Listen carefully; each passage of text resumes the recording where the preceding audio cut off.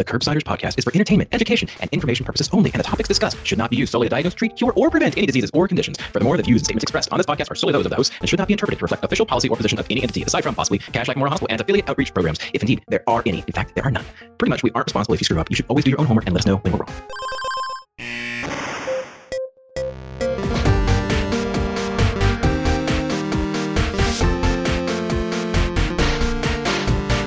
Welcome back to the Curbsiders Teach Season 2, our mini-series on medical education. I'm Dr. Molly Hoybline, joined by my co-host, Dr. Ira Krzyzewskaja.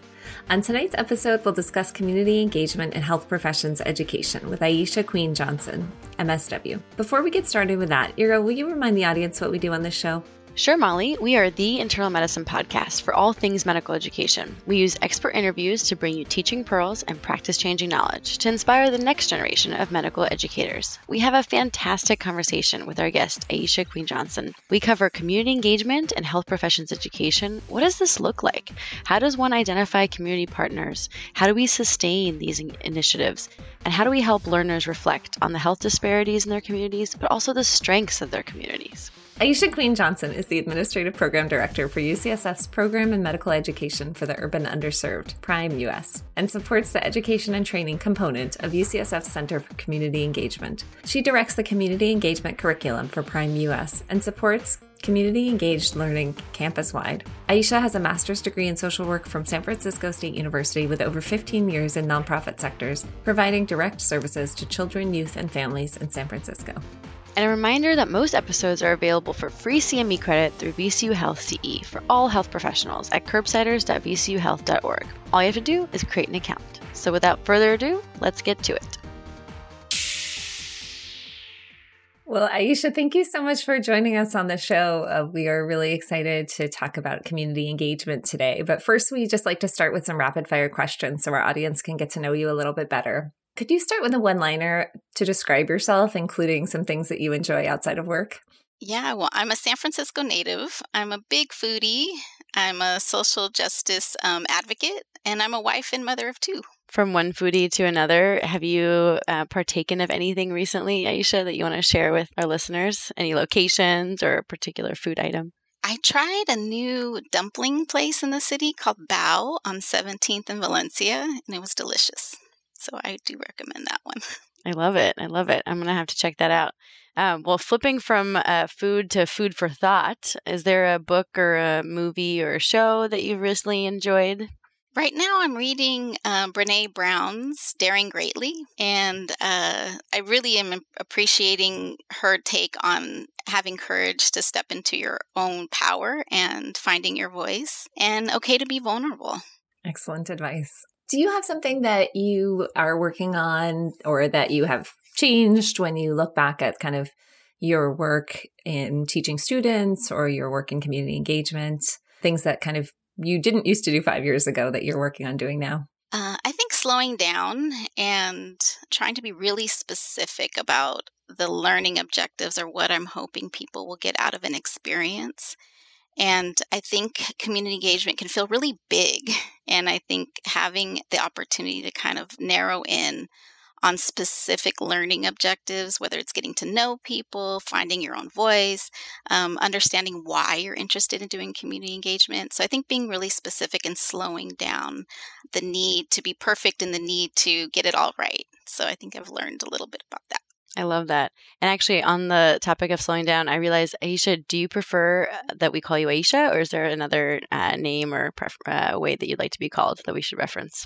No, Aisha's perfect. Awesome. Well, Aisha, is there another piece of advice or feedback maybe that you've received during your career that was specifically very meaningful to you?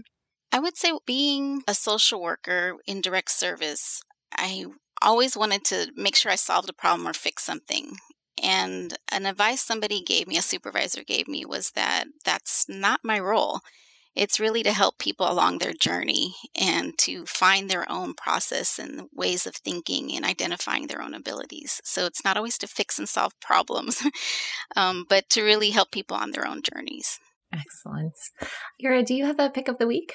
Great question, Molly. I do. I've been watching a lot of Netflix shows recently and movies, and a recent one that just came out with season 6 is Peaky Blinders.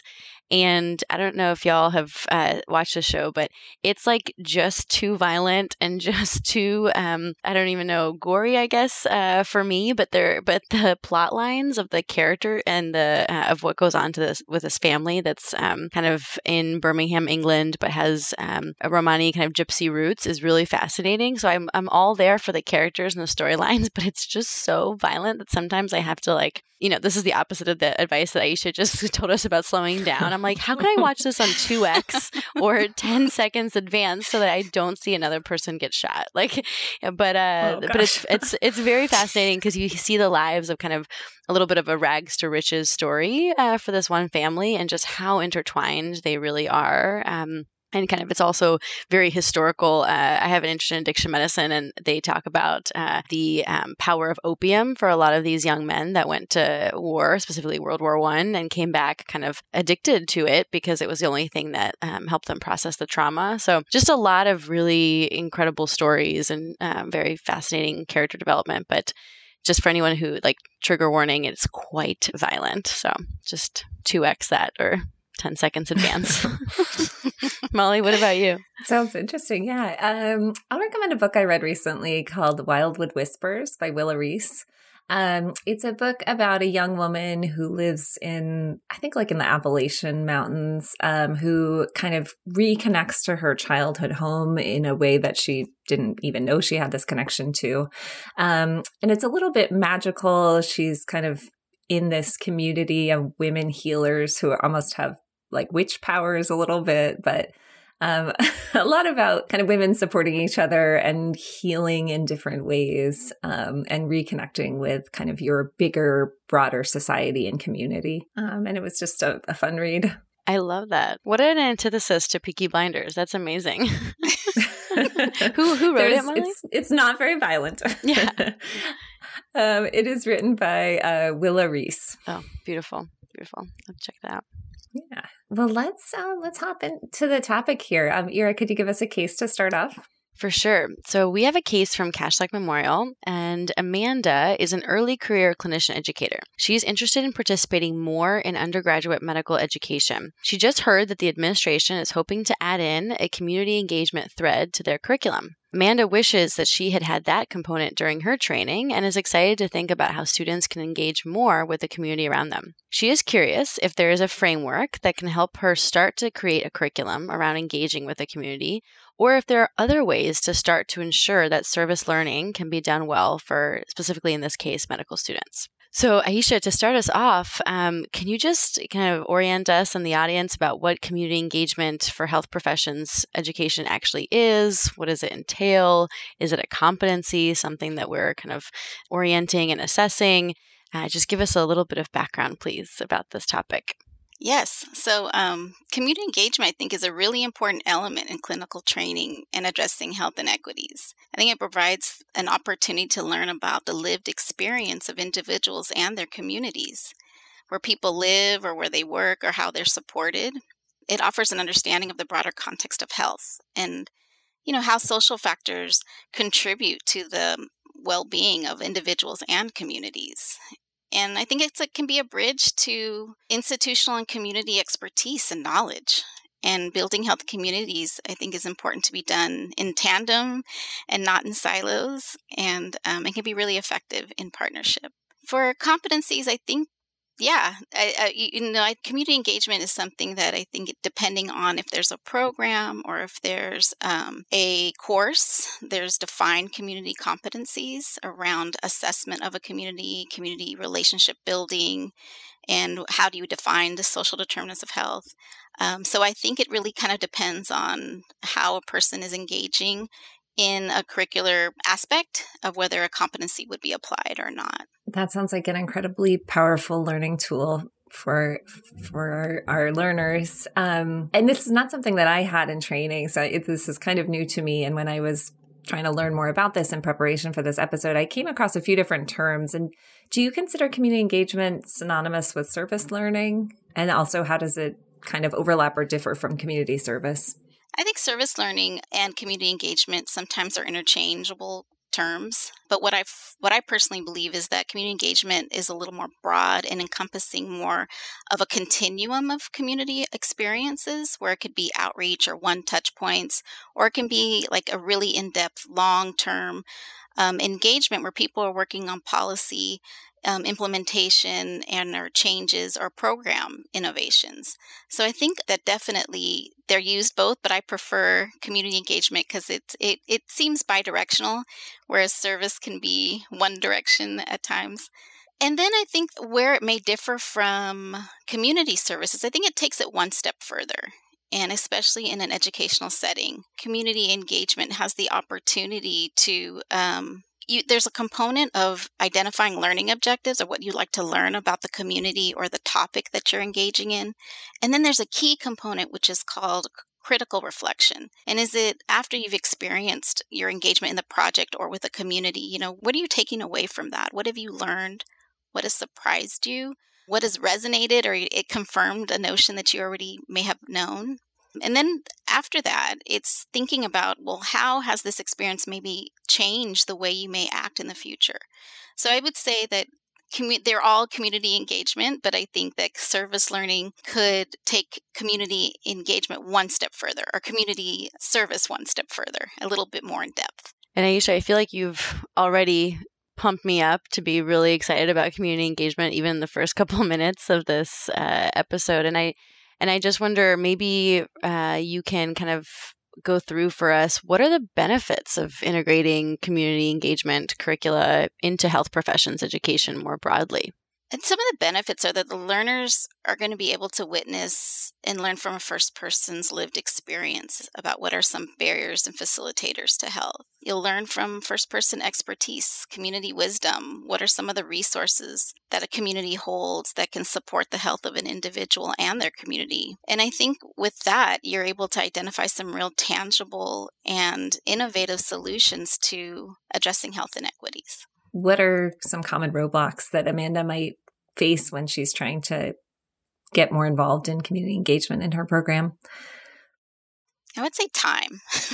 Time is the biggest constraint. I think there's so much packed into medical education that identifying time and consistency with your engagement and your participation tends to be a pretty big roadblock. And I think just identifying what your availability and being really clear about that helps to then set yourself up to, if you are going to engage, you understand what some of your limitations are, and identifying a project that could really utilize someone within, say it's 5 days, or it's, over 5 months, or it's going to be, 2 times in the week. So it helps to kind of just narrow down what that can look like.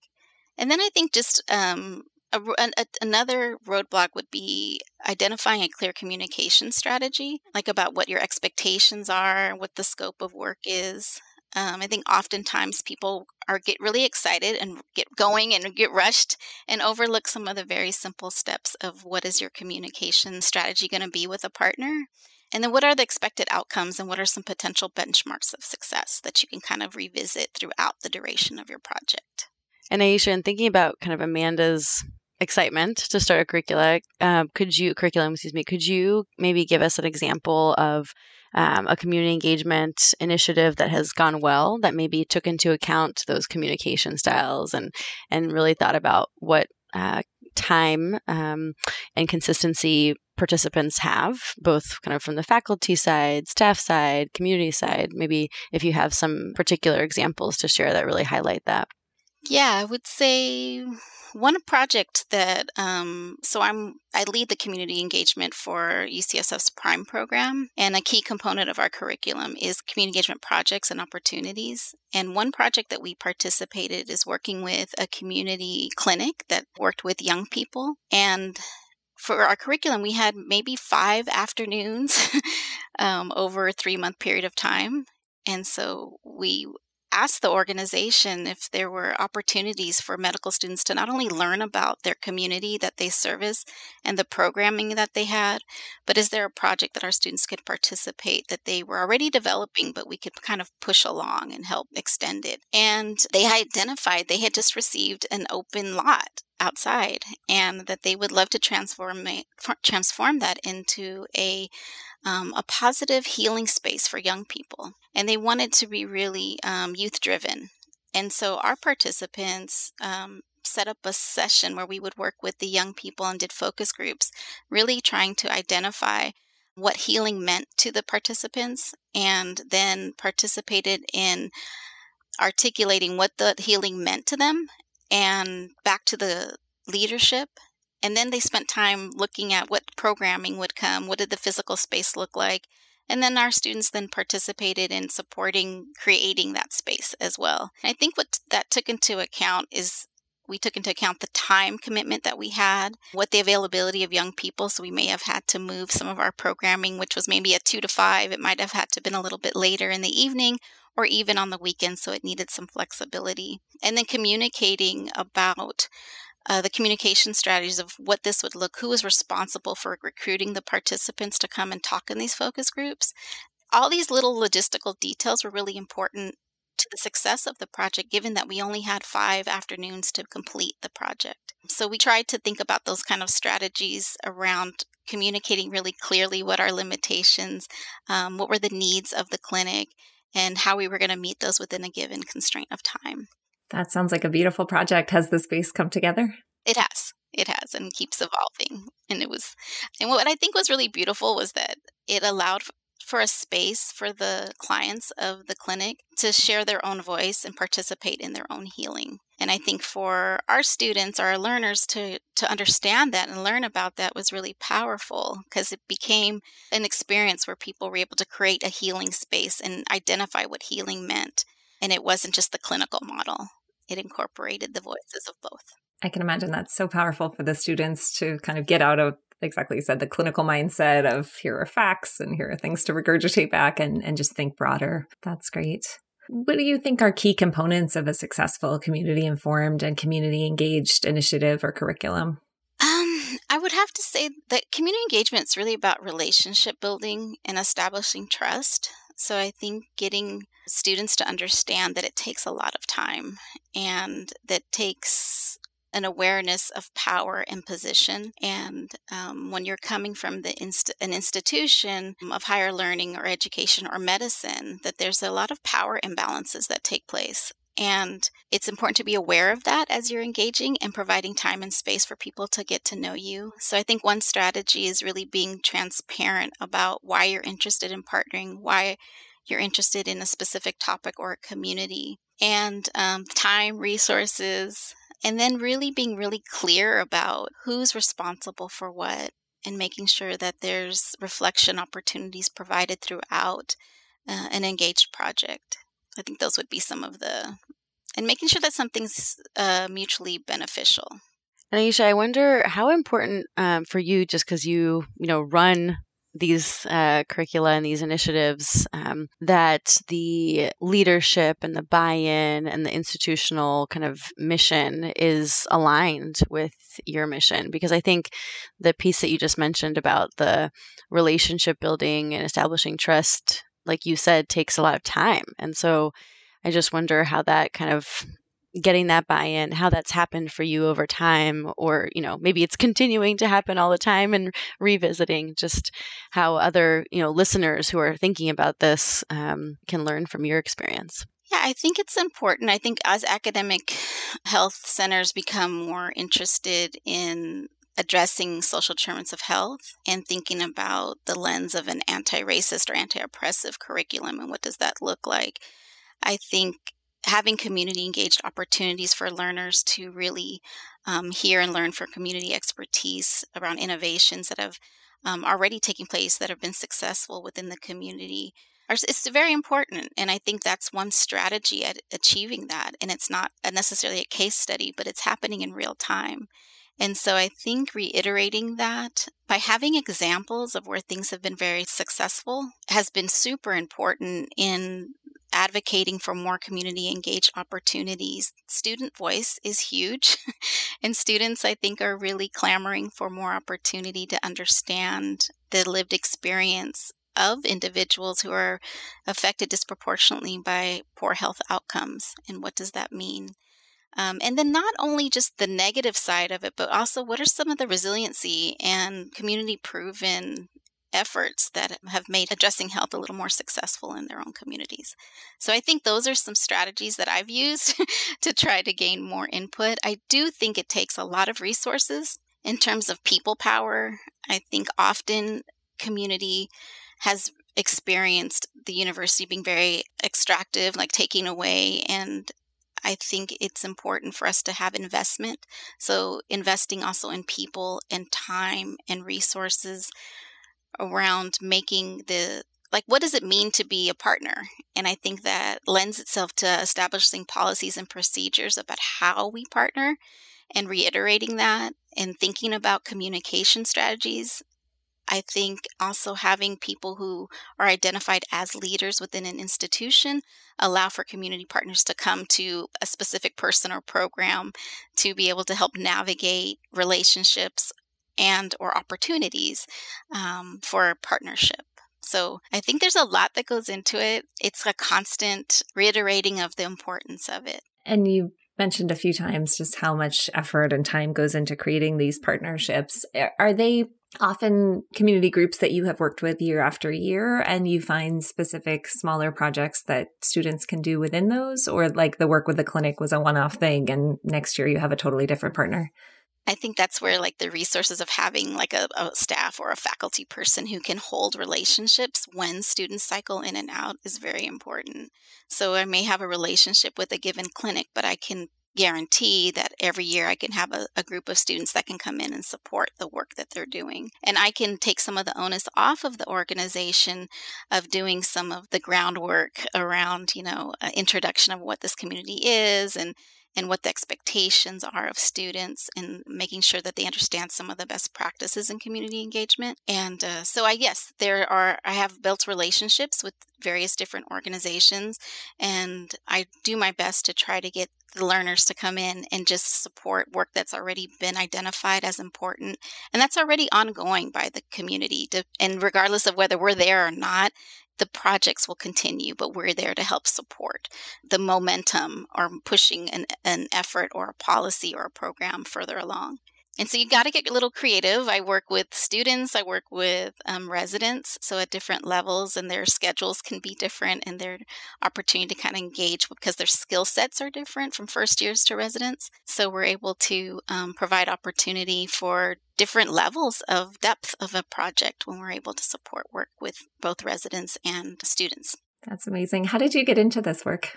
So I'm a social worker by training, and I worked in nonprofit organizations in San Francisco for about 15 years prior to coming to UCSF, and happened to be actually a community partner with higher ed and learners. And although really well-intentioned, I would have students that come in and I have this great project. I want to learn about the parenting norms of pregnant and parenting teens. And again, going in and taking the stories and wanting to learn more about the norms of the people that I worked with, but really there wasn't a lot of benefit that would have been offered to the people the programs that I was directing.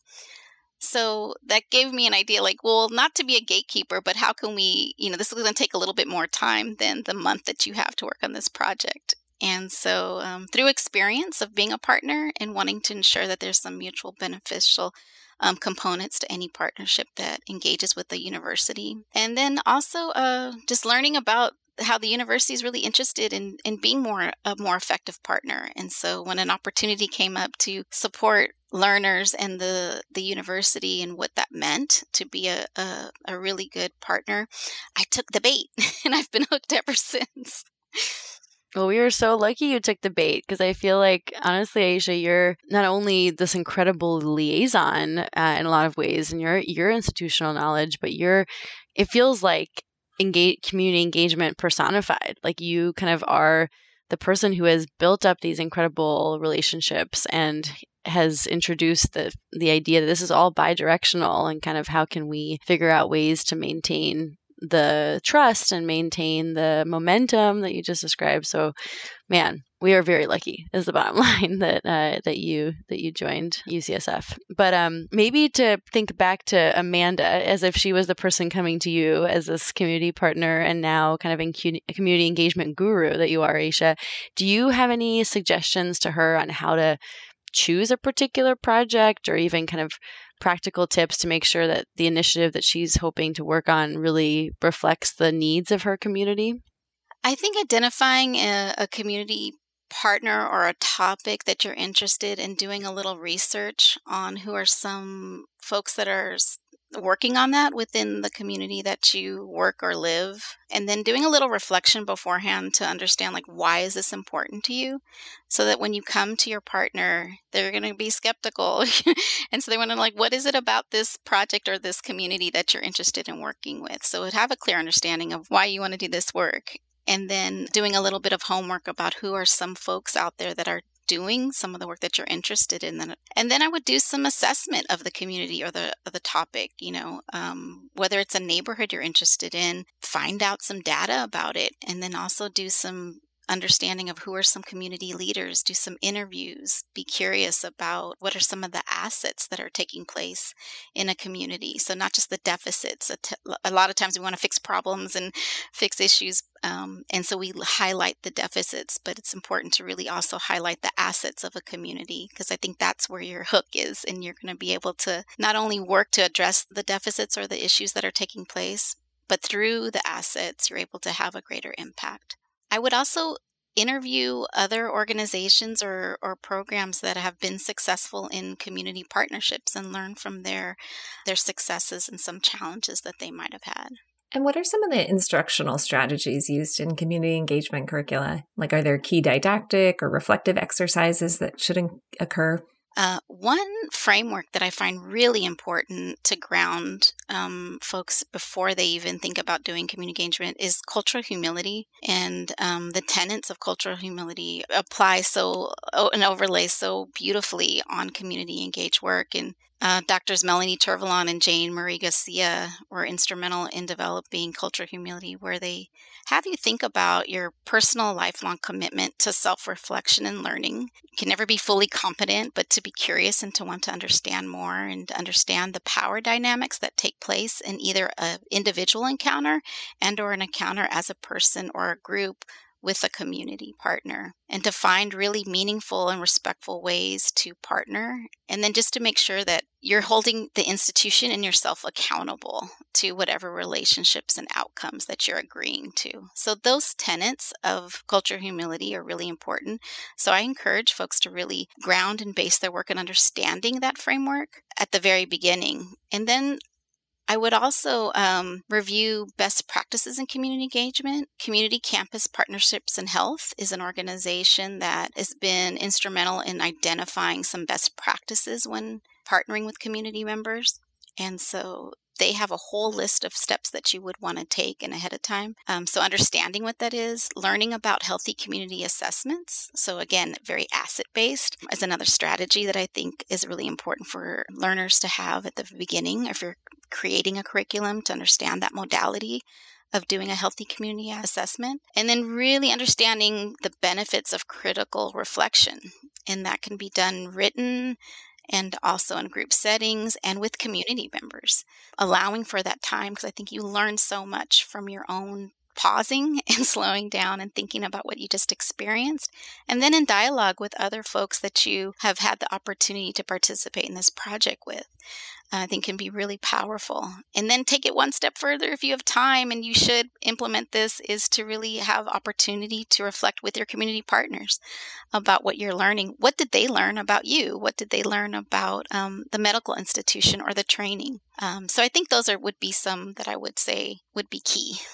I love that, Aisha. It's so practical. And I wonder, just kind of putting on my historian hat, which doesn't really exist, it's just put on today, but how did this practice come about? Because the power of reflection is so universal in health professions education. And I also feel like it's entirely integral and centered in a community engagement project. So I just wonder, how did someone, did you come up and you're like, guys, I think we should all sit down and reflect for a little bit, or where this kind of practice started out? I think trying to figure out, like, how do you assess the power of this work? And, like, is there a test you take, or is there, and so I think that thinking about how do you understand the depth of somebody's experience, or what they're taking away, or what they've learned about people, or about systems, or about structures that affect communities. And I think reflection is a key way of learning, and a key way of assessing people's depth of understanding about their own process of learning. And then also, again, it's that relationship building where you're able to share your experience. So I think that doing a little bit of research, and I think that exists in the service learning world out there, that reflection is a key component. But then having done this work for so many years, it's been an opportunity for us to really see that through that reflection is where I find where you get it just because you have these aha moments when you're able to kind of discuss it. That's amazing. I'm just curious, since you do have this wealth of information, can you share another project that you've been especially proud of working on, or another project that the students really had a strong aha moment from? Yeah, there was another project where our students partnered with a youth development and job training program. So the transitional aged youth was the age group. And they asked a few medical students, could you come in and just talk about health pathways, and careers, health careers? And so they went in and they thought, let me also talk about what's my mission and purpose in going into health? And that was around to address health disparities, and described what health disparities were. Then they thought, wouldn't it be cool for the students for themselves to identify what were some social determinants of health in their own communities? So they participated in a photo voice project where they gave young people cameras to go out and take photos of what they saw in their communities that were positive and negative contributors to the health of their own communities. Once the young adults went out and did that, they came back and printed out the photos, and they had the opportunity to kind of reflect and think about that. And no one had ever asked them, what does health mean in your community? And it was such a powerful imagery that came out through the pictures, and the young people were able to describe their own lived experience. And at the end of the project, we had community leaders, folks from health institutions at the Joint Medical Program and at UCSF come and hear from the young people their lived experience. So I thought it was so powerful because it provided an opportunity, again, making a space for people within the community to take some agency and to talk about what was positive and what were some things that were really challenging in their neighborhoods around health. And it also gave our students the opportunity to learn about what health meant to these people. They would not know because they don't live in those neighborhoods, but they're training in some of those neighborhoods. So it gave an opportunity beyond the clinical encounter to think about that. It provided more agency for young people to talk to elected officials and to talk to leaders in the community about what that meant. And so I thought that was a really cool and beautiful opportunity for, and sparked the interest of these young adults, and to potentially think, well, what could health mean, and how could they contribute, maybe education-wise, maybe health career-wise? What were some of the possibilities? What did it mean to address health in their own communities? That sounds like an amazing partnership of, the students are coming in to share their knowledge about health professions pathways and health professions careers, and then really it turns around and they just gain so much knowledge about the experience in the communities. That's beautiful. It truly is so bidirectional, just like you mentioned, Aisha, like kind of learning the empowerment, the agency, the sharing of wisdom, kind of both ways. It's wow. I feel very warm inside just hearing that kind of summary of it. Well, Molly, should we move on to our next case? What do you think? Yeah, I think we should. Do you want to go for it, or you want me to read it? Sure. So Dwayne is a fourth-year medical student who's very interested in working in underserved communities. He's heard about student-run free clinics at other institutions and think they sound like amazing initiatives. He's interested in encouraging his school to start one of these clinics, or at least offer more opportunities for community engagement projects. So Aisha, you already mentioned that student voices are really important in encouraging leadership to support these initiatives and really encouraging these to continue. How are some other ways that learners can be drivers of community engagement? I think encouraging, again, the voice, encouraging that they want to have different opportunities and experiential learning, I think is a beautiful modality to think about relationships and individuals. I think asking about, like, our institutions, there's a requirement from LCME accreditation, like that these institutions are supposed to offer opportunities for community engagement. And so asking our institutions, well, what are those opportunities? What are ways that I can get this type of learning experience? And then I think just, again, doing some homework in your own, where you're training, who are the community leaders, what initiatives or programs are already taking place, and how could I potentially engage or partner with an organization. I think student-run clinics, it gets a little bit more tricky because I think that becomes more, I think it's harder with student-run clinics to develop those because there's more at stake, and I think there needs to be an agreement, and there's more logistical and bureaucratic hurdles to overcome. But I think finding a mentor, and that would be another way. There's a lot of faculty who are working outside of the clinical space, the clinical encounter, the office, and whether it's research or whether it's doing health education. And I think they can partner with some of those educators to help support the work that they're doing. And Aisha, I can imagine that many of those mentors that the students find are probably also reaching out to you and probably trying to connect with folks who have been doing this work and how and kind of pushing it forward. And I wonder, can you maybe, I guess as a two-part question, is one, could you share some examples of student kind of organized, student-driven projects that were especially successful that you can think of? And just how that came about. Was there like an assessment tool that you shared with them to think about their project? Was it kind of the community partnerships that you had already established that you connected the student and their mentors with, and kind of what made those particular student kind of designed or student maybe brought up projects specifically successful? And that's a good question. I would have to say that again, identifying what are some of the barriers I think is really important ahead of time, and working directly with a community partner at the very start of establishing a potential project. Because I think at that point is where you can identify where are some of the limitations to your engagement, and then what are some resources that are needed. One really cool project was a resident knew that in the African American community, there was high rates of cardiovascular disease. And so thought about going into barbershops and training barbers to become health coaches and taking blood pressures. And so within that project, again, time constraints, financial constraints, but looked for the resources within the institution to think about, well, how can I expand my breadth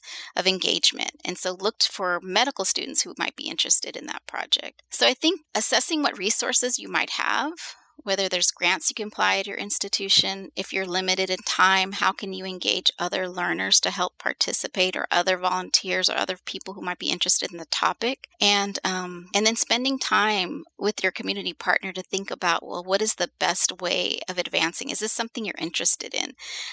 When I give you the information about the health disparity, and could this be a creative way of us thinking about addressing it? So just taking the time and gaining resources, gaining participation, gaining thought partners. And again, I think what people want to do is hurry up and make it happen really quickly. But I think there's a lot of things that happen, whether there's not a lot of folks that can get trained right away. We don't have health coaches to do the training around how to take blood pressures. There's just things that come up. So just having opportunity to kind of pause and think about smaller benchmarks of success along the way is key. Wonderful. Aisha, I just was wondering, you spoke about how institutions are required to provide experiences engaging with the community. And I just wonder if you can speak a little bit more about this, and maybe kind of locally how it's happening and how you've seen it be successful, be there either regionally or even nationally as well. What I love is that UCSF has the Center for Community Engagement, and what that organization or program does is allows for a backbone and allows for training and support around linkages, around best practices in community engagement, and helps support opportunities for community engaged projects, whether that research, whether that be student projects, whether it be community requests for support around health fairs. So I think that happens. I know our institution has, at UCSF, has student-run clinics, and there's cultural affinity groups that definitely support community outreach and community work. And what I think is key with the Center for Community Engagement is there is a backbone. There's an organization or an established program that is supporting institutional best practices and providing also resources. The Center for Community Engagement offers grants for community partnerships to support the work that they're doing. So I think having an organization or having institutional buy-in by having a center or having folks that are experts in this and can really provide best practices and implement policies and procedures, whether it's around payment, whether it's around even thinking about a community faculty. How do we elevate the expertise of our community partners in the teaching spaces and designating a faculty designation space for them as they are experts in their own lived experiences and in the work that the community does. So I would say that we're fortunate at UCSF to have some support through the Center for Community Engagement and through student-run clinics. And again, the cultural affinity spaces really support that work. That's wonderful. When you think about kind of an ideal community engagement curricula or kind of how this would ideally play out in your mind across health professions educations, what would that look like for you? I would love to have every student have a longitudinal interprofessional experience with a community organization or centering around a topic where they focus on advocacy and uplifting the voices of historically marginalized communities and really highlighting the expertise within a community. So I think it would be to have a longitudinal experience where we're thinking about how not only to address health inequities, but what are ways that we can reform our systems, our health institutions, our clinical encounters that make those spaces feel more inviting and equitable. And also, the curriculum should be co-led with community leaders, with that community voice.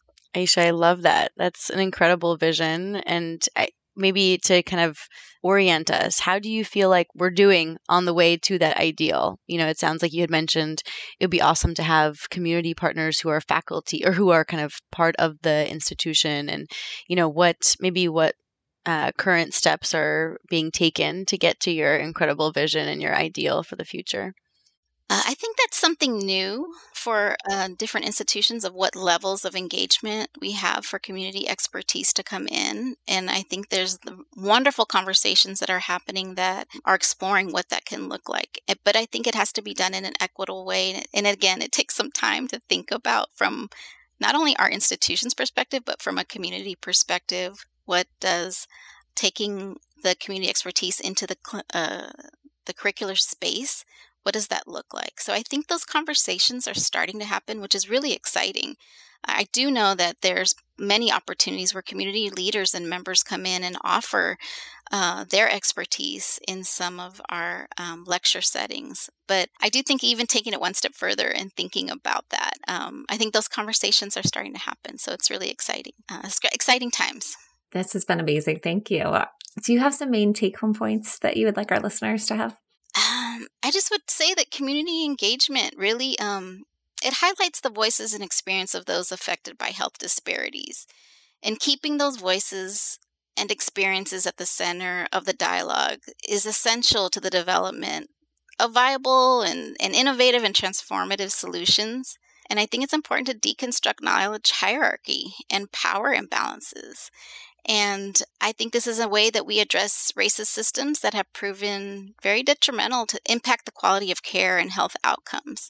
And improving health can't be done in silos or alone, but I think building healthy individuals and communities is best done in partnership. And I think to do that, if we approach our partners or community members with culture, humility, respectful communication, agreed upon goals, I think we could get there. I think you are inspiring all of us. I agree. I feel like there's a community engagement revolution on its way. We're going to just break down things and start over and use the frameworks that you taught us, Aisha. Is there, thinking about things that you might want to plug, are there particular resources that you use to like keep yourself as sharp and engaged as you are, or anything in particular that you want to plug for the listeners? I think I try to keep a pulse on what's happening in the community and making sure that I don't get siloed in my own institution, and make sure that I'm hearing and listening. I think that's huge. So I would say being a part of community initiatives and community meetings is really important. There's organizations that think about toolkits and best practices like Community Campus Partnerships in Health. The AAMC has a Center for Health Justice that creates toolkits. So I think those two things can be tangible, tools. And I think looking at the Center for Community Engagement, who does this work on a daily in and out in the research and academic and the financial realm, is another key place to go to see what's taking place and what are some innovations that are happening. Amazing. Well, thank you so much. Thank you, Aisha. Yeah, thank you for having me. It's been fun. Well, that was a great conversation. Ira, do you have some main take-home points or things that you're going to try to incorporate into your educational approach?